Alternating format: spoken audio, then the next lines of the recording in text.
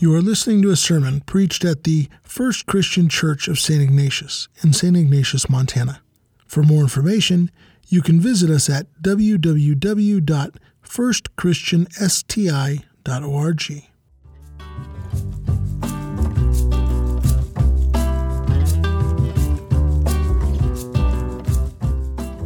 Are we living lives that really make a difference for good? And do you feel that you have the power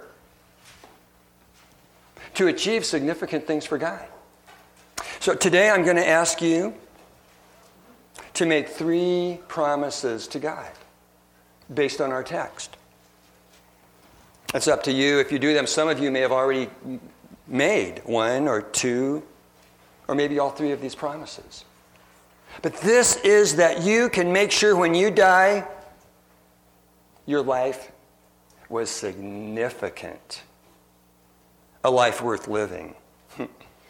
You know, sometimes our passions, the things that add fire and fun to our lives, aren't all that significant. Winning the NBA championship like we have all these teams fighting to do right now, well, that's pretty cool, and they like to see who has the most rings, Michael Jordan or LeBron or who, whatever. And yet, on the day of judgment, does that really amount to anything? Don't let your passions make a fool of you.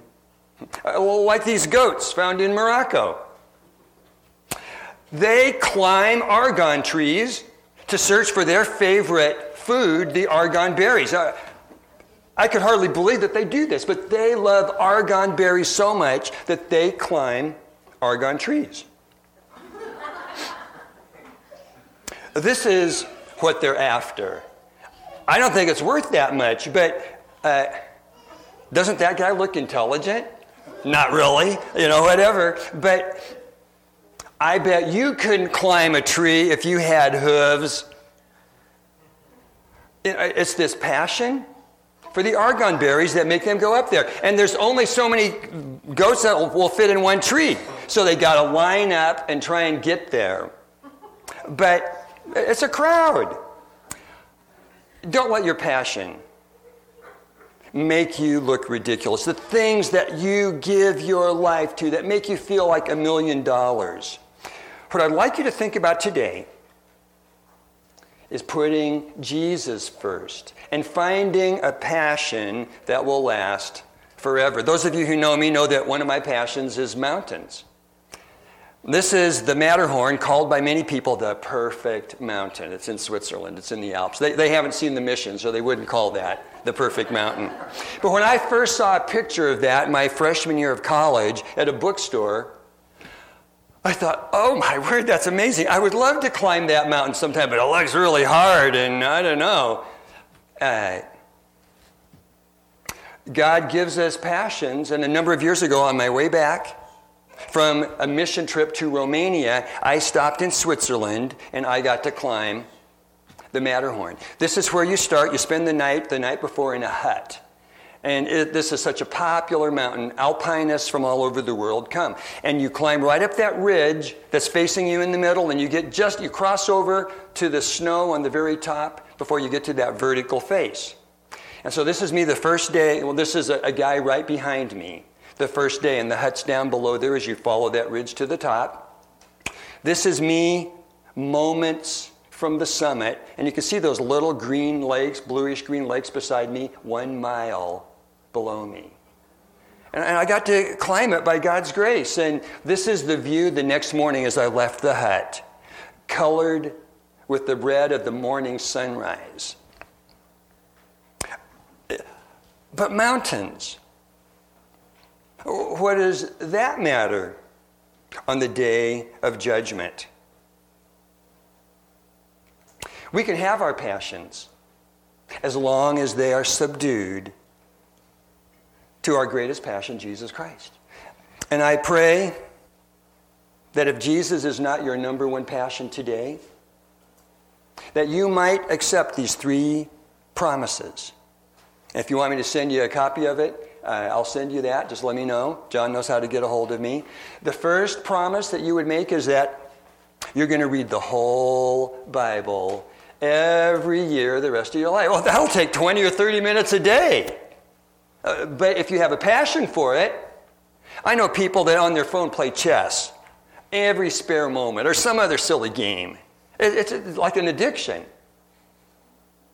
Would you say it's so important for me to hear the voice of God that 20 or 30 minutes every day you'd get through the whole Bible every year, 3.5 chapters a day, working through the books? The second promise is just, it doesn't take 20 or 30 minutes. It takes 10 seconds, maybe 30 seconds, but this is a game changer. If you'd say, oh God, please give me somebody I can tell about you today. That's so easy to do. And I bet if you ask God that, he would do that every day, because since I've done this every day, there's somebody. Sometimes he doesn't send them to me. He says, get off your duff. You go look for them. You go over, find them. And the third promise is I take the Great Commission seriously. Lord, if I share with somebody and they accept you, I'll do what you said in the Great Commission. I'll baptize them, and I will teach them to obey all that you've commanded.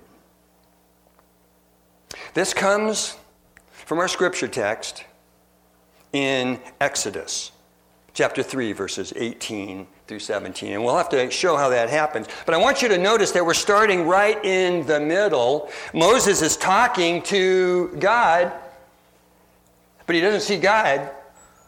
He sees a bush on fire. He sees a burning bush. So I want us to think about this. Think all the way through we're reading this. Moses is talking to a bush on fire, and the bush is not disappearing. It's not being consumed. I would remember that conversation. Let's read the word of the Lord. Exodus chapter 3, verses 18 through chapter 4, 17. An encounter that gave Moses a life of power and significance. The Lord says, the elders of Israel will listen to you. Then you and the elders are to go to the king of Egypt and say to him, the Lord, the God of the Hebrews, has met with us. Let us take a 3-day journey into the desert to offer sacrifices to the Lord our God. But I know the king of Egypt will not let you go unless a mighty hand compels him. Sounds like our country. So I will stretch out my hand and strike the Egyptians with all the wonders that I will perform among them. And after that, he will let you go. And I will make the Egyptians favorably disposed toward this people, so that when you leave, you will not go empty-handed. Every woman is to ask of her neighbor and any woman living in her house for articles of silver and gold and for clothing, which you will put on your sons and your daughters, and so you will plunder the Egyptians. Sounds pretty good. Moses answered, what if they do not believe me or listen to me and say, the Lord did not appear to you? Complainer. But the Lord said to him, what's in your hand? A staff, he replied. The Lord said, throw it on the ground. Moses threw it on the ground, and it became a snake. And he ran away from it, which I would do too. Then the Lord said to him, reach out your hand and take it by the tail. Isn't that nice that he said, take it by the tail? Moses reached out and took hold of the snake, and it turned back into a staff in his hand. This, said the Lord, is so that they will believe that the Lord, the God of their fathers, the God of Abraham, the God of Isaac, and the God of Jacob, has appeared to you. Then the Lord said, put your hand into your cloak. So Moses put his hand into his cloak, and when he took it out, it was leprous, like snow, skin flaking off, blood oozing. Now put it back in your cloak, he said. So Moses put his hand back into his cloak, and when he took it out, it was restored like the rest of his flesh. Then the Lord said, if they do not believe you or pay attention to the first miraculous sign, they may believe the second. But if they do not believe these two signs or listen to you, take some water from the Nile and pour it on the dry ground, and the water you take from the river will become blood on the ground. Moses said to the Lord, oh, Lord, I've never been eloquent, neither in the past nor since you have spoken to your servant. I am slow of speech and of tongue. Complainer. The Lord said to him, who gave man his mouth? Who makes him deaf or mute? Who gives him sight or makes him blind? Is it not I, the Lord? Now go, I will help you speak, and I will teach you what to say. But Moses said, oh, Lord, please send someone, anyone else. The Lord's anger burned against Moses, and he said, what about your brother Aaron, the Levite? I know that he can speak well, and he is already on his way to meet you. And his heart will be glad when he sees you. You shall speak to him and put words in his mouth. I will help both of you speak, and I will teach you what to do. He will speak to the people for you, and it will be as if he were your mouth and as if you were God to him. But take this staff in your hand so you can perform miraculous signs with it. I'd like to study this scripture, that burning bush episode, in two phases. Number one, face the fire. And number two, free the people. Let's start with number one, face the fire. Everywhere you look in Scripture, you see this very same pattern. Meet with God, like Moses is doing here, facing the fire. Walk with God, and then do mighty deeds to bless people, to set people free. That's what we are all called to do and be. And for Moses on this day, meeting with God meant facing the fire. Is it any wonder if you read through the Old Testament, and if you take the first promise and you've never done it before, you'll do it this year, over and over again, when Moses talks about God, he describes him as a consuming fire. Our God is a consuming fire. Exodus 24:17 describes God, the glory of God, as like a consuming fire. You've had forest fires around here. You understand, a consuming fire. Deuteronomy 4:24 says, Yahweh our God is a consuming fire. Deuteronomy 9:3 says, our God crossing the Jordan before us is a consuming fire to destroy your enemies. Not you, but to destroy your enemies before you. When the priests began their ministry in the tabernacle, they didn't have to light a fire to burn the sacrifices. The scripture tells us, Leviticus 9:24, fire blazed out from God and burned up the sacrifices. And when the people saw this, they cried out and they fell on their faces before God. Our God is a consuming fire. Yet, when Moses went up on Mount Sinai, when God came down with thunder and lightning and fire on the top of the mountain. So if you go over to Sinai and you look at Mount Sinai, the whole top of it is black, burned to this day. A mark that we can know.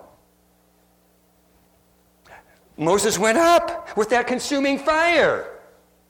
And he was with God, facing the fire for 40 days and 40 nights. With a consuming fire? He didn't eat any food or drink any water the whole 40 days. God gave him everything. That's not a consuming fire, that's a nurturing fire. But he's the consuming fire. In God's presence, like when you open up to his word and say, Lord, just teach me, I need you. In God's presence, Moses gained power and wisdom for a mighty act of freeing people. He came down with the 10 Commandments and the rest of the law of God. Isaiah 33:14 is interesting. It says, the sinners are terrified and cry out, who can live with the consuming fire? Amen.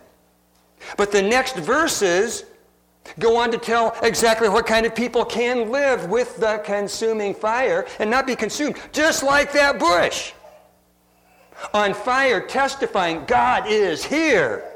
And he's talking to Moses, and the bush was never burned up, but became a glorious witness. We see this pattern over and over again throughout the Bible. Face the fire. Meet God, and he will make you mighty on the earth to live a life of eternal significance. Look at Ezekiel. Ezekiel 3, verses 1 to 4, God appears to him with this consuming fire, and he says, eat this scroll, his word. When you open up your Bible every day and you start reading, you're eating the scroll. You're getting God's word inside you. In chapter 3, verse 17, he says, Son of man, I have made you a sentinel. You guys know what a sentinel is? It's a lookout. It's a watchman. It's a guard. He says, I have made you a sentinel for the house of Israel. Therefore, face the fire. Hear a word from my mouth and free the people. Give them warning from me. But it all starts with that first promise that every day you're going to let him speak. By the way, I got to climb my first Montana mountain yesterday with Carol Larson. Followed her all the way up to the top. If you want to get embarrassed, go hiking with Carol and she'll show you need to work a little harder. You go up to the M in Missoula behind the university, and then you go to the top, and that's Mount Sentinel. And I'd never climbed that before, so I was getting ready for the sermon climbing Mount Sentinel. And of course, at Nebraska Christian College, we're the Sentinels based on this scripture. Hear a word from the Lord and give a warning. This pattern is throughout the scripture. This is a picture from Albrecht Dürer, a Renaissance artist, from the book of Revelation. Revelation chapter 10, verses 8 to 11, where he's told the same thing. And there's a scroll in the hand of this mighty angel. And the angel says, eat this scroll. Just like Ezekiel was told. Just like you've been told. Eat this every day. It's nutritious. He says, eat this scroll and go and warn the nations. Amen. The same thing, Jesus told his disciples, come, follow me. Face the fire. He hid his fire, but he was terrifying. He drove out demons with a word. He had the power that they were afraid of him when he calmed the sea. They said, who is this? Face the fire. Be with him. Hear his word. Follow me. And he says, you will free the people. Well, let's look at that second part of the message. Face the fire. And then what do you do with that power? You free the people. I don't know if you are into football, but this year the Philadelphia Eagles fooled everybody. And with a backup quarterback, won the Super Bowl. Maybe God had something to do with that. The Philadelphia Eagles, for a number of years, have been called the most spiritual team in the NFL. Players who've been there for a while said their lives were transformed there. They do Bible studies all the time. Trey Burton says, "We love the Word. We could talk about it all day long." And if you know that, that's a quote from Psalm 119. But it also describes the core of the Philadelphia Eagles team. They're facing the fire, and they're freeing the people. This is before one of their football games. And their witness to their teammates, they've brought many of their teammates to Jesus Christ and baptized them. And by the way, if you have never accepted Jesus and been baptized because you believe Jesus is God, because you're turning from your life of sin, because you want to live in the consuming fire, I wouldn't delay. None of us has a promise that we'll be alive tomorrow. If you know Jesus is God, you should do as this man did. Carson Wentz says, the Bible is really the secret to life. If you're not rooted in God's Word, this world will eat you up. Nick Foles, the backup quarterback, is just as on fire as Carson is, and gives glory to God for what God does through him. Face the fire. Get in the Word, and you will make a difference, an eternal difference in people's life. Like Sylvia Zong, came from communist China, didn't believe in God. That was unscientific. She had been taught all the way through school, kind of like our schools are doing to us today, here in America. And not at Pine Haven, thank heavens. She came to the United States to get a degree in psychology. And she joined a group of international students that I volunteer with at the University of Nebraska every weekend. And we got to go on a trip to Yellowstone. I got to help lead that trip.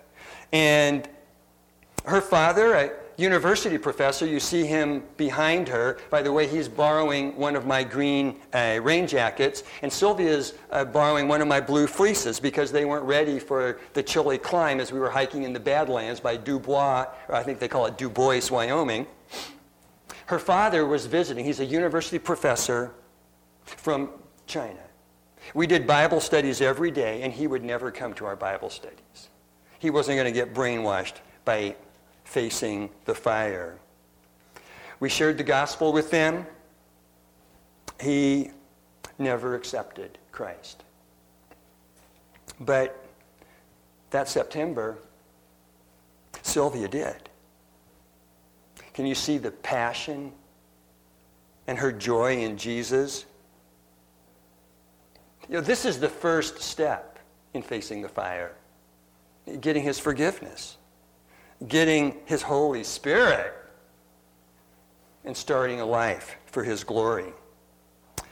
And the next year, here are some of her other friends from communist China on the night they were baptized. Sylvia helped spread the word. It's the same whether you're a football player or an international student or just me or you. If you face the fire, God will use you. You will testify his word that you've taken in your heart, and that will change people's life. It will set them free. And this is Malcolm and Alwyn, a band from England. They were party animals and not Christians. They started reading the Bible from people who witnessed to them, and they accepted Jesus Christ. And their heroes were the Beatles, way back when, and they thought, oh, we got to go tell Paul. We got to go tell Paul. So they actually knocked on Paul's door. Paul actually answered, and they shared the gospel with him. I don't think Paul listened. Doesn't sound like it yet. But they faced the fire, and they went out to free the people. Everybody deserves to hear, even famous people, poor people. Face the fire, and then don't just sit around. Free the people. I love Brian Hilgeman. He grew up in a small town in Colorado, went to Cheyenne Wells High School, and his family had no use for God. They lived right next door to the church. And at 13, he started going to church because his friends went there, and there were some cute girls at that church. It didn't mean much to Brian. He just went there because his friends were there until his freshman year of high school. And that year, he accepted Jesus Christ. He was baptized, and he started a new relationship with God. His sophomore year of high school, he felt God calling him to ministry. God was telling him, free the people. Free the people. He rejected that all through high school. He was very talented athletically, played basketball, football, and his senior year he had a college scholarship to play football at a small college. Everything was paid. He was excellent in sports, but he was also excellent in school. And he was planning on being an engineer. He graduated in May of 2008, signed his letter of intent for Hayes State University, got his scholarship package, had his housing contract, registered for classes, and was all set. But the Lord was still saying, like he said to Moses, like Moses kept coming up with excuses, like Brian.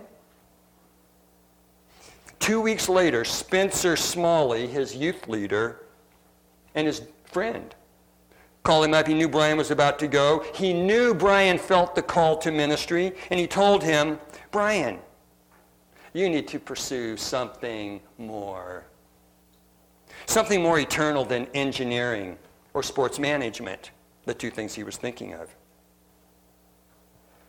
Brian said, you're right. I can't be truly happy turning my back on God. Well, Brian's sudden change of plans 2 weeks before school started. Just before he was supposed to go to football practices for summer training, caused an explosion in his family. Everybody had looked forward to seeing Brian play college ball and the lucrative career that he would have. He's either an engineer or a sports trainer. When they heard he was going to go to a Christian college, they were furious. His grandmother and father, who had said they were going to pay for any other things that he had to pay for, said, we will not throw our money away for a stupid Christian college. They didn't understand. That's okay, Brian said. My heavenly Father will help me pay for school. His grandmother, who gave him a car so he could drive back and forth to their home, took the car back. I'm not giving you a car for that. God got Brian through all 4 years. His freshman year, I presented in a chapel sermon the 3 promises to all the students and faculty of NCC, and Brian signed up. He started reading the Bible for the first time, to read the whole Bible for the first time in his life.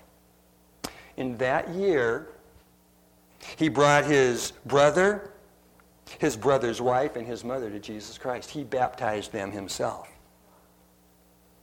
After his freshman year of Bible college. He would call and text his brother who lived a long ways away, talk to him about Jesus. When they accepted Christ, he found him a good church so that they could grow. The next year, when his father drove Brian to this stupid Bible college, he was so ticked off, arguing with him the whole way. When they got there, he put his bags out in the parking lot and wouldn't help Brian carry him up to his room. He just drove off in a huff. Brian's a big guy. He had no trouble getting his luggage in. But the second year, Brian baptized his own dad. Brian is a youth minister now in Stillwell, Oklahoma. He and his wife, Amanda, who he met on a mission trip up here, have 2 beautiful boys. So, my question is, wouldn't it be awesome every day? You've been to circuses maybe where people would swallow fire, but it's a trick and they take it back out. How about being immersed in fire every day? Face the fire. Open up his word and say, Lord, I'm ready to do whatever you say. Teach me. Teach me. Face the fire. Accept God's calling to live a life of power and significance. Let your passion, if your passion's football, use it for God, like Carson Wentz and Nick Foles and others do. If your passion is mountain climbing, well, use it for God. Submit every passion. If your passion is golf, if it's chess, make your first passion Almighty God, and He will give you a life of power that you will never regret. Heavenly Father, we love you and thank you. You have given us hope, a hope of eternal significance dwelling in your presence. And Lord, I pray if there's anyone here today who has never taken you as their Savior, they will do that today. But if there's anyone here who has not put you in the first place in their lives, they don't have your word as their guide each day, they will make these promises because they want you. Use us, Father, for your glory. And we pray in Jesus' name. Amen.